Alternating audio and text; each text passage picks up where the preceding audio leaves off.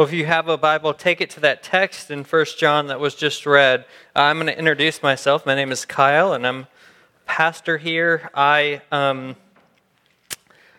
been in a series in the book of 1 John. And as we start the season of Advent, a season of waiting and expectation, a season where Christians look to the final promise coming of Christ, and they do so by reminding themselves often of how God has fulfilled his promises, particularly in the first coming of Christ. As we enter that season, we actually enter a section in the book of 1 John that is talking about living in light of the second coming. And so because of that, I decided not to get off of our normal study in 1 John, but we're just going to go right on through. Let me pray for us as we do that.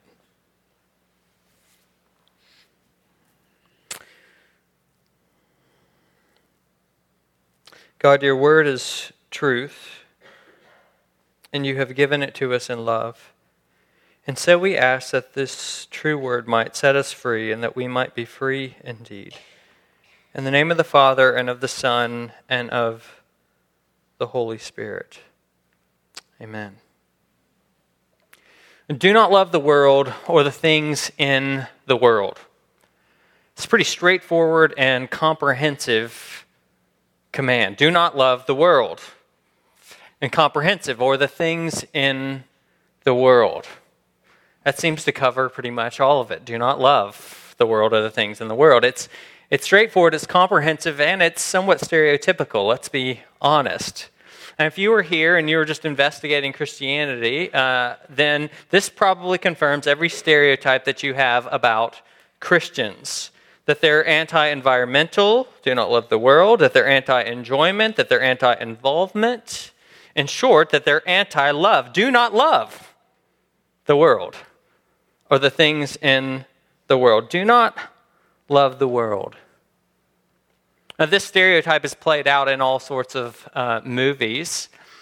I think of Babette's Feast, the 1987 Danish film.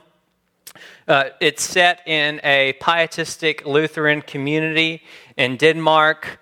Two daughters of a pietistic Lutheran pastor. It revolves around their story. When they were young, they had many suitors, but their father drove them all the way because he was anti-marriage and anti-love and anti-pleasure. They took after their father, and later in life, they pretty much took on these characteristics. They are old, they are by themselves, they are alone, and they are running this small little Danish community.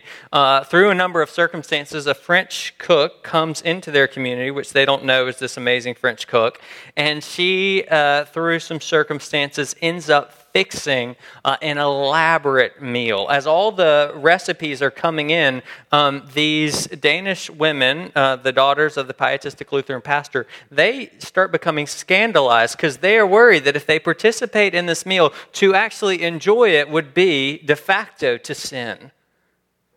And so as the meal is being prepared, they call a meeting with all the other villagers who are going to participate in this meal, and they decide, okay, we'll eat the meal, but we won't enjoy it. And we won't talk about it. And you can almost hear ringing in their ears, do not love the world or the things in the world. Another less known movie, perhaps less known, I don't know if that one's so known, is called The Big Kahuna. It does have very known actors in it. Kevin Spacey and Danny DeVito are traveling salesmen. They are there at this conference, and they sell industrial lubricants like oil for big machines, right? And they are there at this conference with their younger colleague. His name is Bob. They make Bob the bartender the first night of their suite, and they invite all the people from the conference over, which is ironic because Bob happens to be a Baptist who doesn't drink.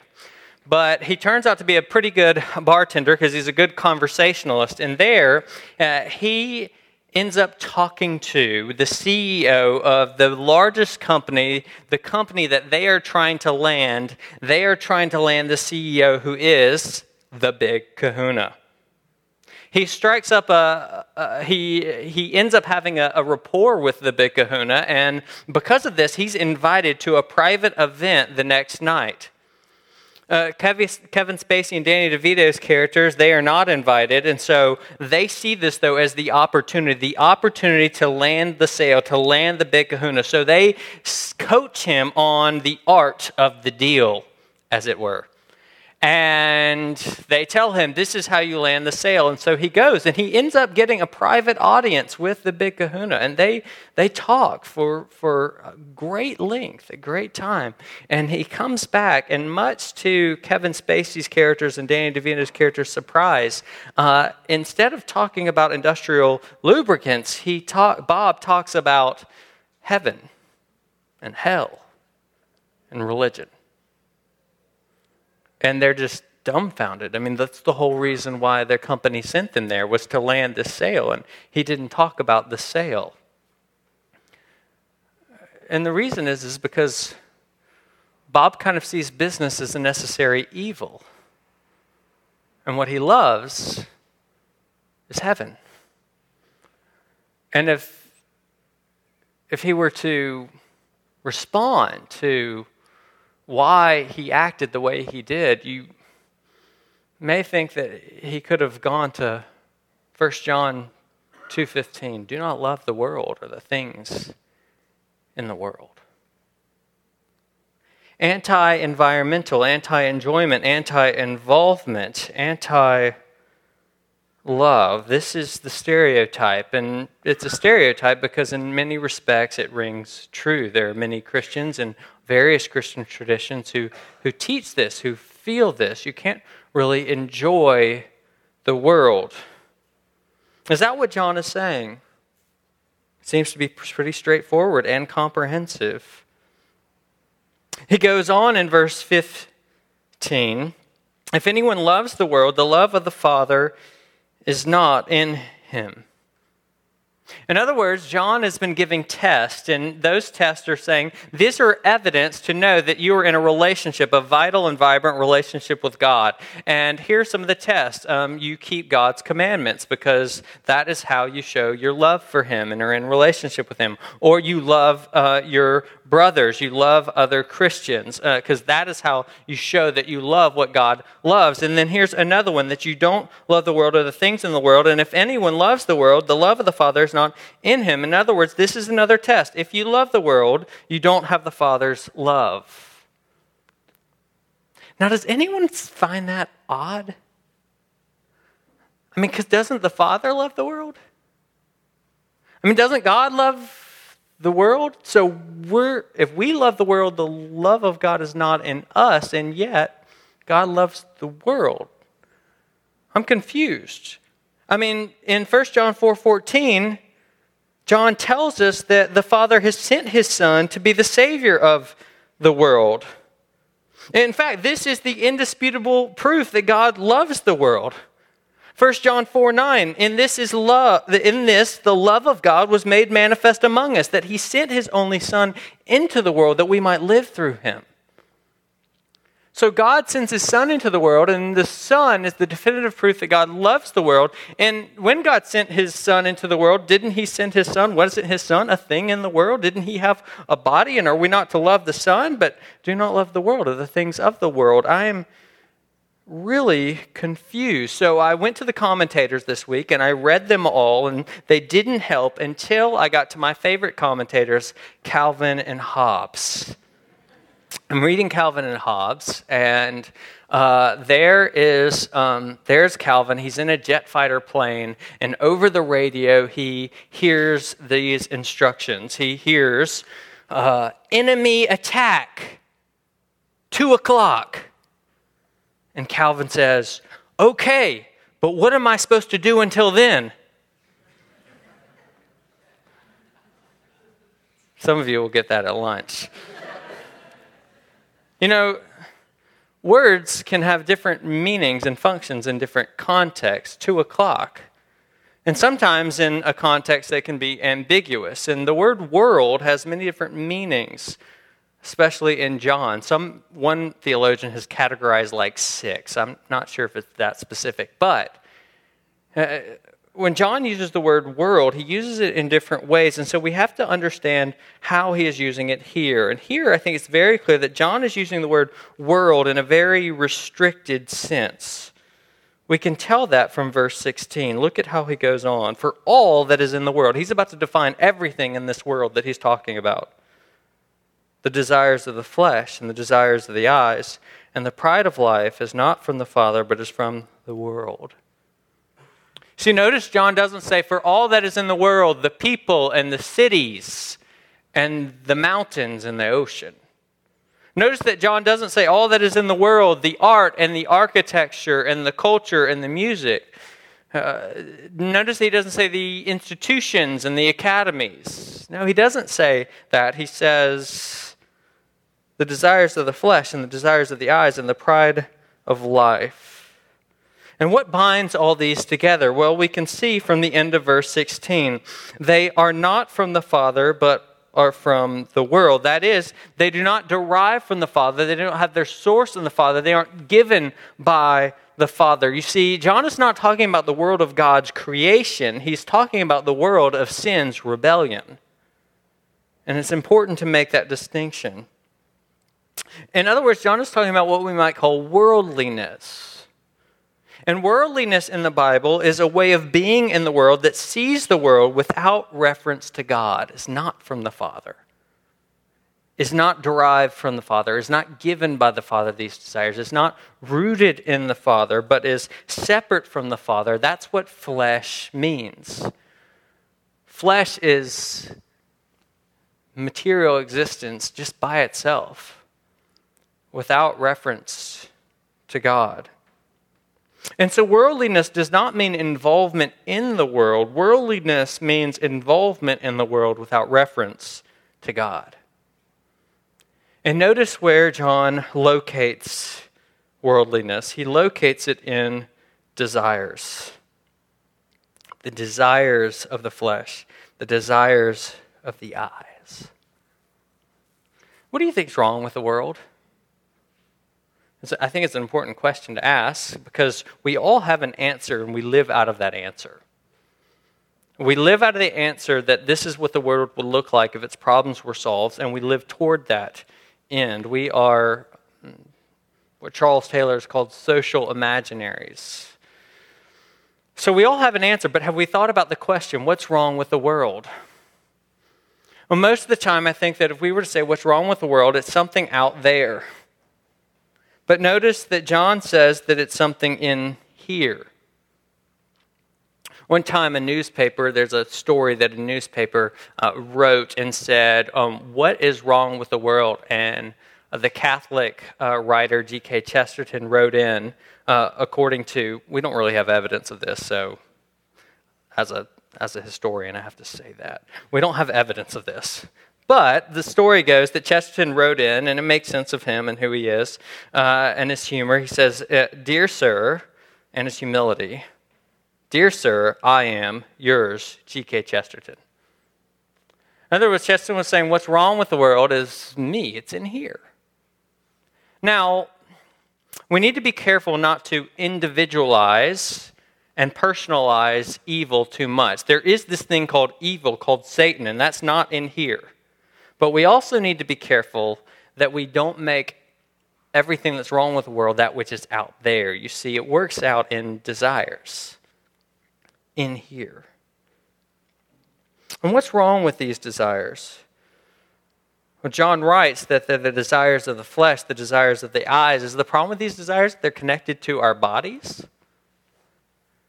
What kind of desires wouldn't be connected to our bodies? I don't know, if you think, then that's probably connected to your mind. And so, what's wrong with these desires? The New York Times columnist David Brooks, he wrote a book, I think about a year ago, maybe 2 years ago, but it's called The Road to Character. And in that book, David Brooks does a lot of research. And in researching through that book, one of the resources that he draws on a lot is the Christian church father, St. Augustine. And what Brooks said that he learned from Augustine is that the fundamental problem with the world is that there's something broken within inside of us. And the thing that's broken within inside of us is our loves or our desires. The problem that Augustine saw, though, was not that we desire or that we love. He said that we are, by nature, people who love. At the fundamental level, we are lovers. That's who we are as humans. The problem is not that we love or that we desire things. The problem is that our desires are out of proportion. We love the wrong things in the wrong way, in the wrong order, at the wrong time. We have the wrong priorities to our loves. And so we sin, Brooks summarizing Augustine, when our loves are out of order. He writes, we all love a lot of things. We love family, we love money, we love a little affection, status, truth. And we all know that some loves are higher. We know that our love of family is higher than our love of money. However, when those ranks begin to shift, that's when sin comes in. Our love of truth should be higher than our love of money, but if we're lying to get money, we're putting our loves out of order. If a friend tells a secret and you blab at a dinner party, you're putting your love of popularity above your love of friendship. You see, our loves are out of order. In other words, what the problem is, and fundamentally Augustine said what the problem is that the thing that we're supposed to love most, the person, is God. And when we don't love God most, all our other loves get out of whack. That we are to love God and then we love everything else in light of our love for God and God's love for us. And so the problem is not that our desires are connected to our bodies. The problem is that they're disconnected from God. That's what the last clause of verse 16 says. The problem is that they're not from the Father. They're not sourced in the Father. They're not His creative intent for us in the world. But they're from ourselves. They're from the world. And so the desire of the flesh, what is it? The desire of the flesh, it's a desire that does not put love for God and love for others beyond love for self. And I have a lot of desires of the flesh. What about you? Oftentimes I seek my own interest above the interest of others, and certainly above the glory of God. My comfort, my happiness, my status, my satisfaction, my name. I'll give you a little window into this and how it works out. I was at a conference this last week in San Antonio, and there was a panel discussion, and a topic came up, and it's the topic that my work and my book is centrally about. And they talked about this topic for 30, 45 minutes. And I found myself getting really upset. And the reason I was upset is because they didn't mention me. And they know me. I know the people up there on the panel know who I am. Maybe like at a distance, but they know me. But here's the thing about it. Everything that they were saying was true, and I agree with. And at that point, I had to have this check, and I'm going, you know what? Right now, I am putting the love of name and recognition and pride above the love of truth, because they're talking about truth. And so who cares if they're talking about me? But I care, because the desires of the flesh care. What about you? Do you have moments, extended moments, where you put the love of self above the love of your family, your children, your coworkers, and most of all, above the glory of God? You know, most of the time, this desires of the flesh, it gets worked out in the desires of the eyes and what we see. Eve saw the apple, that it was pleasing to her eyes, and she ate, and there went her demise, and the demise of creation. David stood on a roof and he looked over and he saw Bathsheba, that she was pleasing to his eyes. And there went his demise and the demise of his kingdom. In the movie The Silence of the Lambs, Clarence Starling is a detective. She's played by Jodie Foster. And she is she's seeking for a psychopathic killer. And in order to get a window into how the psychopathic killer thinks, and so that she might catch him, what she does is she ends up interviewing another psychopathic killer, played by Anthony Hopkins. His name is Hannibal Lecter. And there's this scene where she's talking with Hannibal to find out, how do I understand this killer and how can I get to him? And in the midst of this scene, Hannibal asks, what does this man do? What does he do, this man you seek? And she said, he kills. And Hannibal says, no, that's incidental. That's not what he does. What does he do first? What's the first thing he does? What's the first principle that he does? Why does he kill? And she says, well, he kills because, I don't know, he's bored or for power or to steal or something like that. And Hannibal says, no, he does something else first. Before that, he covets. That is his nature. How do we begin to covet, Clarence? And she's like, And he says, do we seek out things to covet? She says, no. He says, no. We begin by coveting what we see every day. And isn't that how it is with you and me? We covet what we see every day. We covet other friends' professional careers or the professional careers of those of the success of those on our street or on our hall or in our pew. We don't have pews, so I'm not talking about you, of course. Why? Because we see the increases of lifestyle, the expansion of home, the new car, the vacations. We covet the families that other people have because we see another birth announcement on Facebook. Or we covet the singleness of our friends because we see how they are able to go out and go to a concert every night on Instagram. We covet what we see. That's how it is. And so we see these things around us and we see the lives that people have and we say, I want that. We have an inordinate desire for what they have, which doesn't belong to us. And what's wrong with that? What's wrong with these desires? Desires of the flesh, desires of the eyes. Well, what's wrong with them, I think, is that deep down what they are is they are a desire. I mean, what do we want in these things? They're a desire for contentment, for happiness, apart from God. They're not from the Father. They're idols. They're wanting contentment and happiness and fulfillment and satisfaction and security apart from God and apart from God's love. The desires of the flesh and the desires of the eyes. And that's also true about the pride of life. Well, what does that mean, John? What is the pride of life?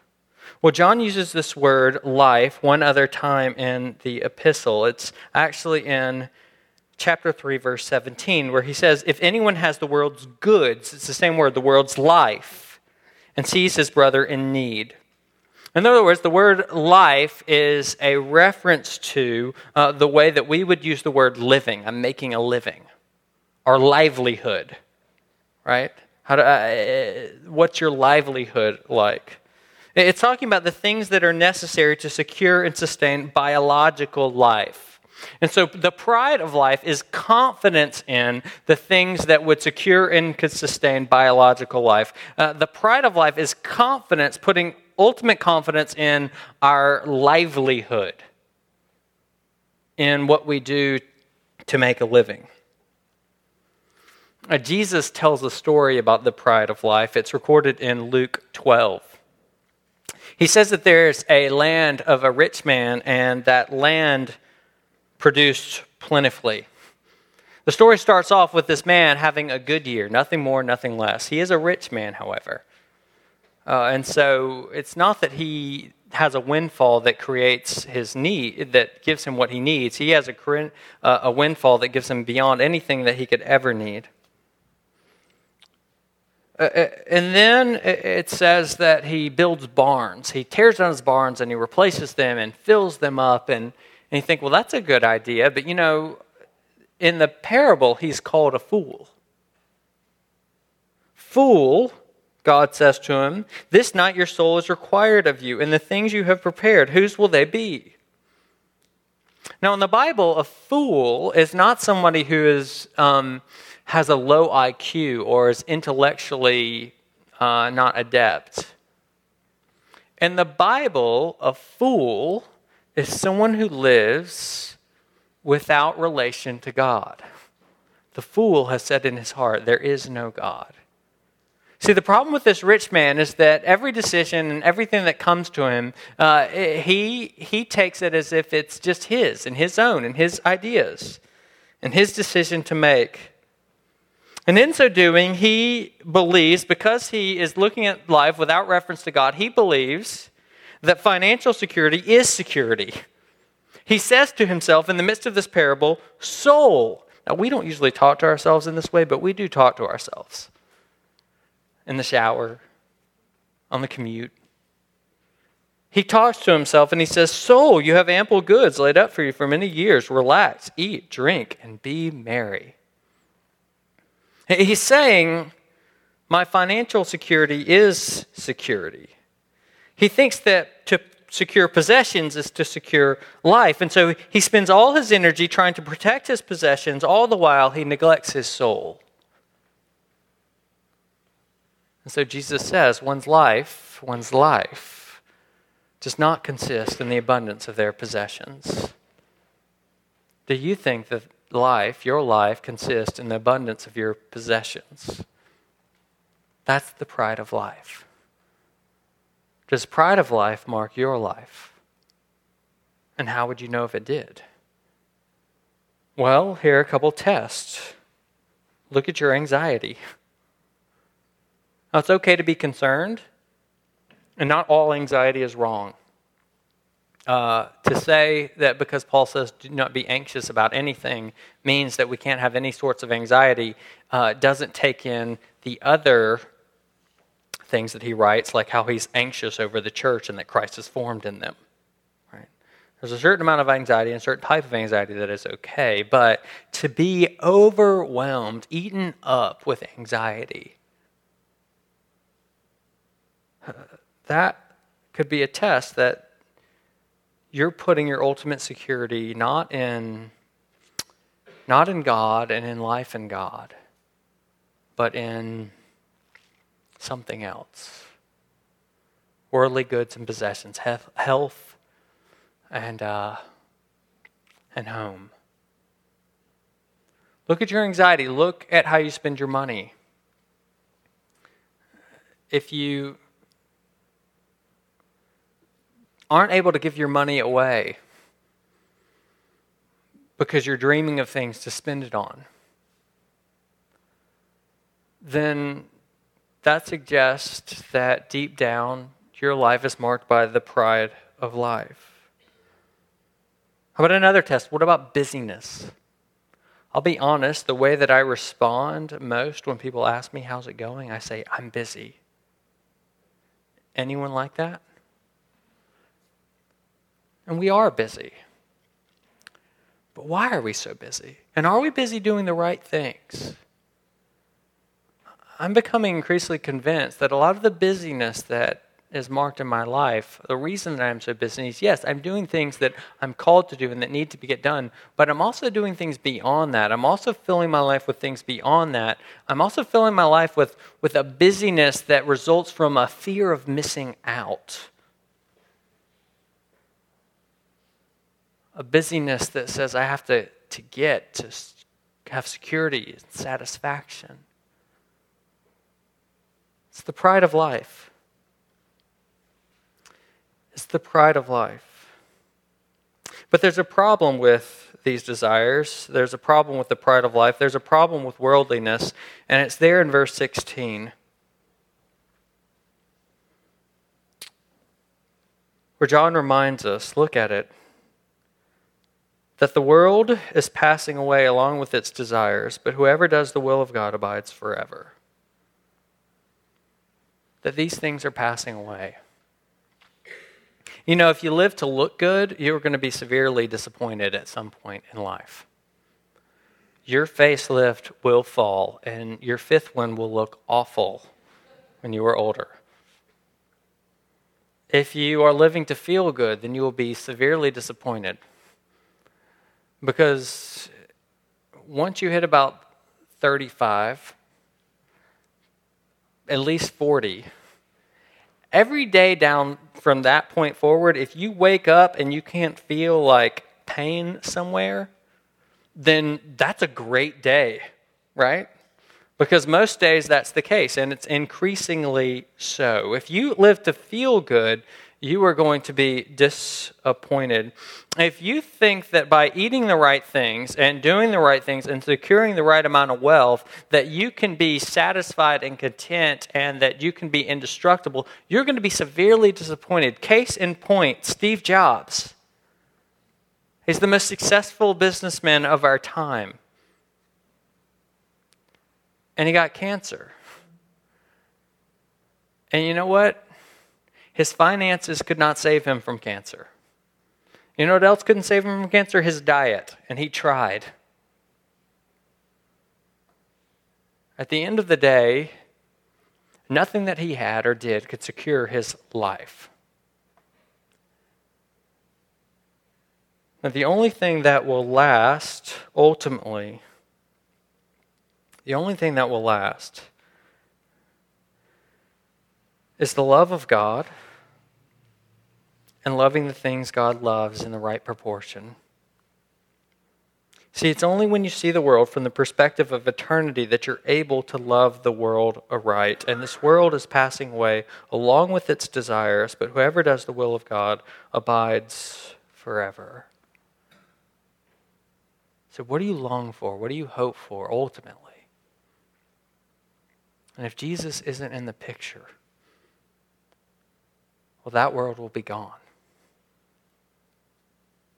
And love, it is of God, 1 John 4:7. And so love will last. We are not primarily Homo sapiens, thinking beings, but we are Homo adorans. We are loving, desiring beings, fundamentally.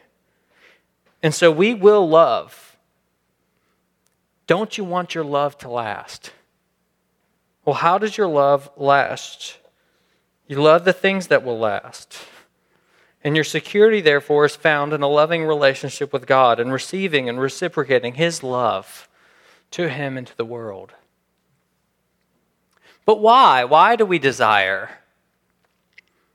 Why do we desire things inordinately and in the wrong way? Why do we desire things apart from God? What do we want in these desires of the flesh and the desires of the eyes and the pride of life? I think I know what we want. I think that we want affection. We want satisfaction. We want contentment. We want happiness. We want security. In other words, we're seeking after all these things because at the end of the day, we want to know that we're loved. And that's the answer. See, how do we have our heart wooed away from these desires, and how do we desire God and His kingdom above all else? So look again in verse 15. Do not love the world or the things in the world. If anyone loves the world, what is absent? The love of the Father is not in him. And so if you want to not love the world, if you want to not be a worldly person, then you actually need to have the love of the Father in you. Then you need to know that you are loved above all else. I was talking to a friend who had a motorcycle, and we were talking recently, and I was asking him, about like riding and what interesting rides he had done lately and how much he'd worked on the bike and all these other things. And as I'm talking to him about it, he says, well, I haven't actually touched the bike in years. I haven't ridden in years. I need to sell it. And I'm like, what? You love that thing? What? He goes, to be honest, I spend all my time doing golf now. I spend all my time playing golf, watching golf, reading about golf. Golf is my love. And I haven't really even thought about the motorcycle until you just asked me about it. That's how it works, isn't it? How do you get rid of a love or a lover? You find a greater love. You find a greater lover. It's what Thomas Chalmers called the expulsive power of a new affection that dislodges the old one. How do you not love the world and the things of the world? Well, it's the expulsive power of the love of God. That he is for you and nothing can separate you from him in Christ Jesus. That you are secure in him. And that his love is a conquering love that will keep you safe and victorious and bring you through death. That his love is a love that emptied heaven of its treasure temporarily that he might make you his treasure eternally. That God loved the world. He desired you so much that he sent his only begotten Son into the world and that he shed the precious blood of his Son, the most precious blood of all, the most highest price that he could pay. He paid for you because he valued you so much. And when you get that, then you know that you are loved, that you are accepted, that you can be satisfied in him because he is the greatest spouse that you could ever have. He is the perfect father. And he brings you into a perfect family of harmony and security and love. And he is your satisfaction. And when you get that, then it drives out all these other things that we seek after away. And it reframes them and reorders them in light of the love of God in Jesus Christ. So that's what we need. To remind ourselves and to keep reminding ourselves and to dwell in his love. Let's prepare to do that as we come to the table. God, I pray that you would surround us with your love and that here at this feast, the taste of your love in Jesus by the Spirit would drive out all other desires and reframe them in light of who you are and what you have done for us. In the name of the Father, and the Son, and the Holy Spirit. Amen.